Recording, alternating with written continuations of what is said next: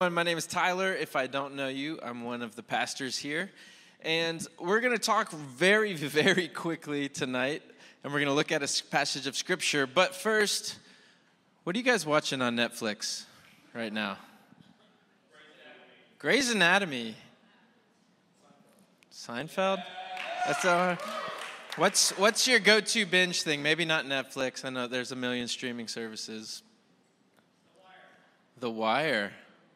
You're going back old school. You got the HBO. That's what, somebody shared their login with you. If you're watching this HBO, I'm sorry. But our lives are built for stories, right? We love stories. One of the things that's so interesting about the time we live in right now is that we have access to millions of stories all of the time. Have you ever done that thing where you sit down on the couch and you're so excited to watch something, and then you spend like an hour looking through all of the options, and then you're like, now I'm tired, I need to go to bed, and you didn't watch anything?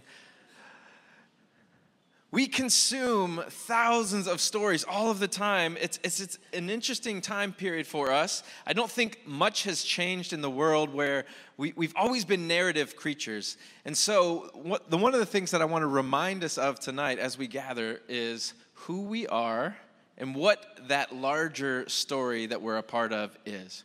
Because it's our understanding and our participation in the story of God that unites us all together. So when Jesus came, in Mark chapter 1, he went around proclaiming the good news that the kingdom of God, or the kingdom of heaven, has come near. And he said this phrase, repent and believe the good news. Change the way that you think and live according to this new story. You are actually a part of a different story than what the rest of the world is telling. There is a different understanding and ordering of the entire universe that is now breaking into our world, and you are invited to change the way that you think and to operate as if this were true, to allow him to flip our whole way of understanding things upside down and live in the kingdom of God. And so that is the thing that unites us all together. That is what makes us a family on mission. That is what enables us to continue to move forward and go into the world doing the things that Jesus is calling us to do. So Jesus told a lot of stories. And in fact, in one place it says that he never spoke to the crowds without telling them a story. He told them these parables, and most often he would tell them a story to help them understand what the kingdom of God was like. And we're going to do a little bit of an exercise in reading one of these stories tonight. So one of the drawbacks of the way that a lot of us have maybe grown up in church, or if you're not used to that, we tend to think first about God with our minds. We tend to focus on information, and the information doesn't always make its way into our hearts. But I believe that more than anything, the first thing that God wants to change in us is our hearts, our desires, the things from within. And of course, our minds are a part of that. They're connected. But he wants to change us from the inside so that we can operate and learn to see things the way that he does. So we're going to read one of these stories that Jesus told together. And we're going to do a little bit of an imagination exercise. And I'll just say right now, some of you are going to hate this. Some of you might really like it. Some of you are going to hate this, but we're going to go slow. We don't have a lot of time left. We're going to go slow, and we're going to read this a couple times. And here's what I want you to do. Don't worry about turning to the text. There's not going to be any slides on here. I want you to close your eyes and locate yourself in the story. So imagine you're back in kindergarten, it's story time, don't fall asleep, but find yourself in the story and pay attention, let your imagination go to work, okay? So what are the things that you see and you notice as I read this story? And this is from Luke chapter 14. Jesus replied with a story. A man prepared a great feast, and he sent out many invitations. When the banquet was ready, he sent his servant to tell the guests, 'Come, the banquet is ready.' But they all began making excuses. One said, 'I have just bought a field, and I must inspect it. Please excuse me.' Another said, 'I have just bought 5 pairs of oxen, and I want to try them out. Please excuse me.' Another said, 'I just got married, so I can't come.' The servant returned and told his master what they had said. His master was furious and said, 'Go quickly into the streets and alleys of the town and invite the poor, the crippled, the blind, and the lame.' After the servant had done this, he reported, 'There is still room for more.' So his master said, 'Go out into the country lanes and behind the hedges and urge anyone you find to come, so that the house will be full. For none of those I first invited will get even the smallest taste of my banquet.'"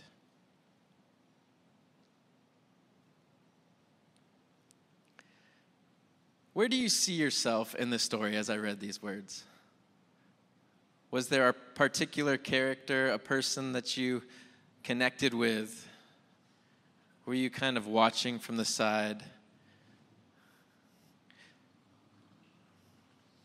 Did you see yourself maybe as one of the people that are a part of the party planning committee? Somebody that was sent out with the invitation?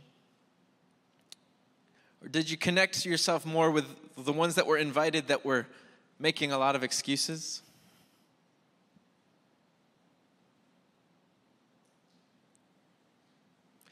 See, one of the things that I love about the kingdom of God is that it almost always shocks us and flips everything we think we know about normal life upside down. In this story, the ones that were already invited, the ones that, I don't know who they were, maybe they were important people in the city, maybe they were people with money. The people that were initially invited got preoccupied, they had excuses, and they didn't come. And there is so much room that he sends them out to find everybody that was initially left out. So I'm going to read this again one more time, and I just want you to think about, what is the party that we're invited to? It's interesting, right, that Jesus connects the kingdom of God to a party, to a banquet, to a meal. It's interesting that Jesus sends out a bunch of people to invite everyone. It's interesting that there's so much more room than we think. It's interesting that the people that think they have been left out are actually invited and welcomed in. So as we read this one more time, I just want you to think, where do you see yourself in this story? How are you accepting the invitation to the party? What are the excuses that pull us away? Who are the people that Jesus might be calling you to invite? Who are the people around you that have been left out, that feel excluded? Who are the people that maybe feel unable to come, and what can we do as the family of God to help them come in? So one more time, and as we do this, just be open to what the Spirit might be saying to you, right?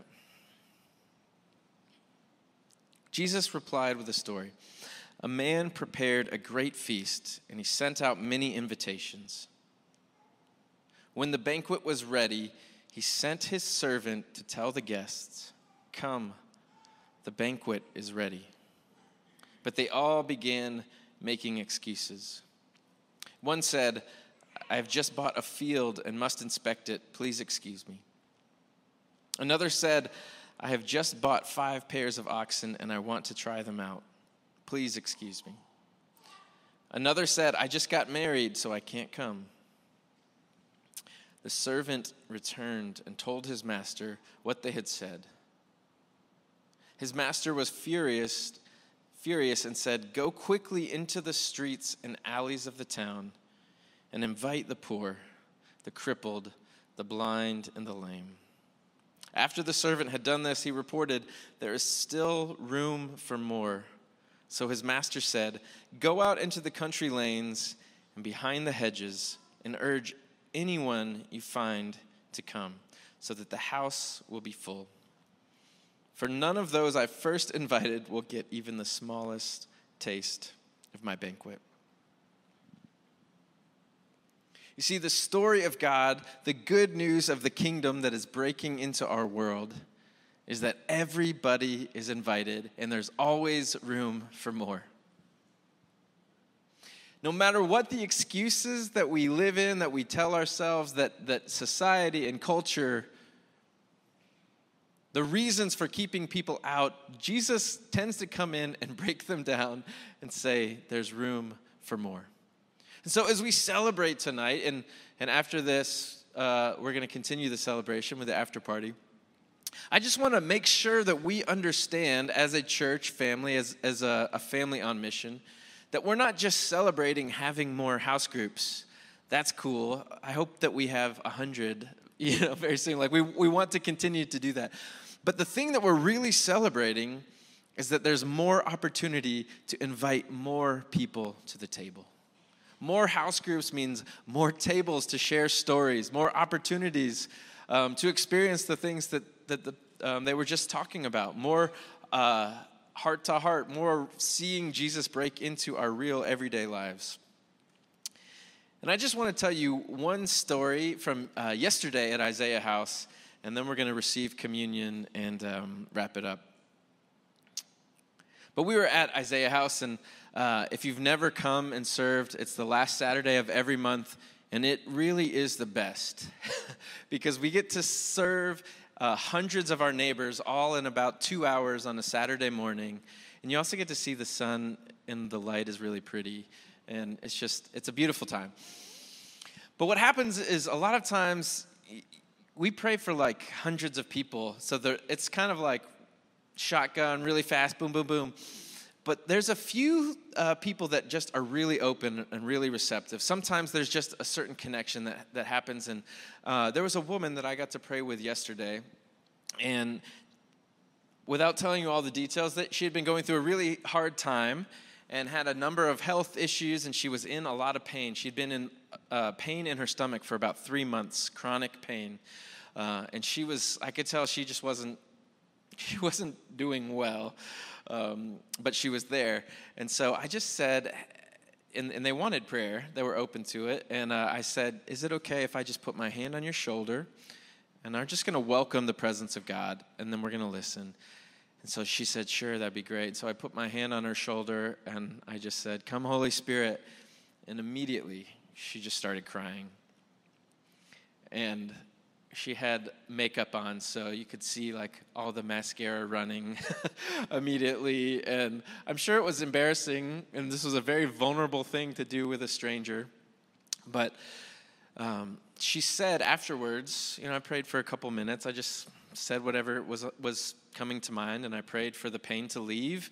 And I asked her afterwards, were you feeling anything at all as I prayed? And she said, as soon as you started praying, my whole body just started tingling, and the pain is gone. And it was so amazing. Yeah. And sometimes, like, I forget that this happens, even though it happens every month, and it happens in between all the times. But what was really cool happened after this, because she was definitely feeling a lot, right? There was something happening. And so I got to talk to her more about Jesus, and John had asked her something about praying, and she was like, we do pray. We pray every night, but it's not like this. And so we just got to talk about Jesus coming in, and I got to share with her from Revelation. There's this passage where Jesus says, I stand at the door and I knock. And if you open the door, then I'll come in and eat with you. Jesus loves to eat. you guys. I'm telling you. There's something about sharing a meal at a table because it's so relational and connecting. And I just said to her, do you ever feel like there's been a time in your life where you've said yes to Jesus? Like where you've opened that door and actually experienced him relationally? And she looked at me and she said, right now? Look, we just did. And it was, sometimes we get these formulas in our minds and we forget that it's happening all the time. But it was just this really cool thing. And so the reason I wanted to share with that one is it's really cool. It's encouraging, right? We want to continue to have a culture of sharing the stories. But the other thing is that Jesus is always inviting us in to more. And when we open the door, he comes in and he eats with us. So we're going to continue on in worship, and Joe's going to come up and lead us in a time of communion.